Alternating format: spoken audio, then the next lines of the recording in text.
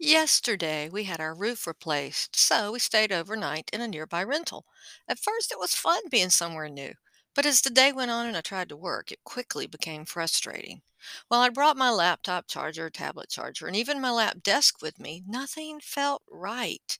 The only workspace was in my daughter's room, and she needed to complete her own homework before going to her job. This left a dining room table for me, which was glass, small, and square. Cute for a romantic meal for two, but not too comfortable for typing on a laptop. My elbows were the wrong height, and I was worried about scratching the pretty glass top. This left the couch or the bed. Well, the couch was comfortable but had no ottoman, so I ended up sitting with my computer on my lap and my feet flat on the floor. That just didn't feel right either.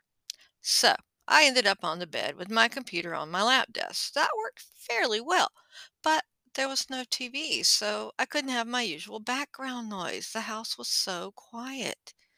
I pulled up my favorite game show channel on my tablet, but then couldn't figure out where to put it. If I put it on the dresser, it was too far away to see. If I put it beside me on my husband's pillows, I had to turn my head at a 90-degree angle anytime I wanted to see something.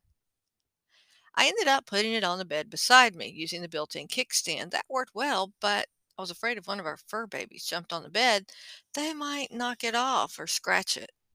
As a result of all of this, I did a couple of tasks that were absolutely essential, then gave up. So I post about all of this as a reminder of how important it is for both teachers and students to have a good workspace.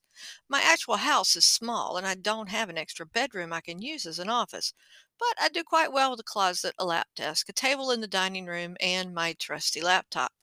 My bed is cozy and my TV is in just the right spot for background noise. My lap desk supports my wrist well and eliminates neck strain from hunching over.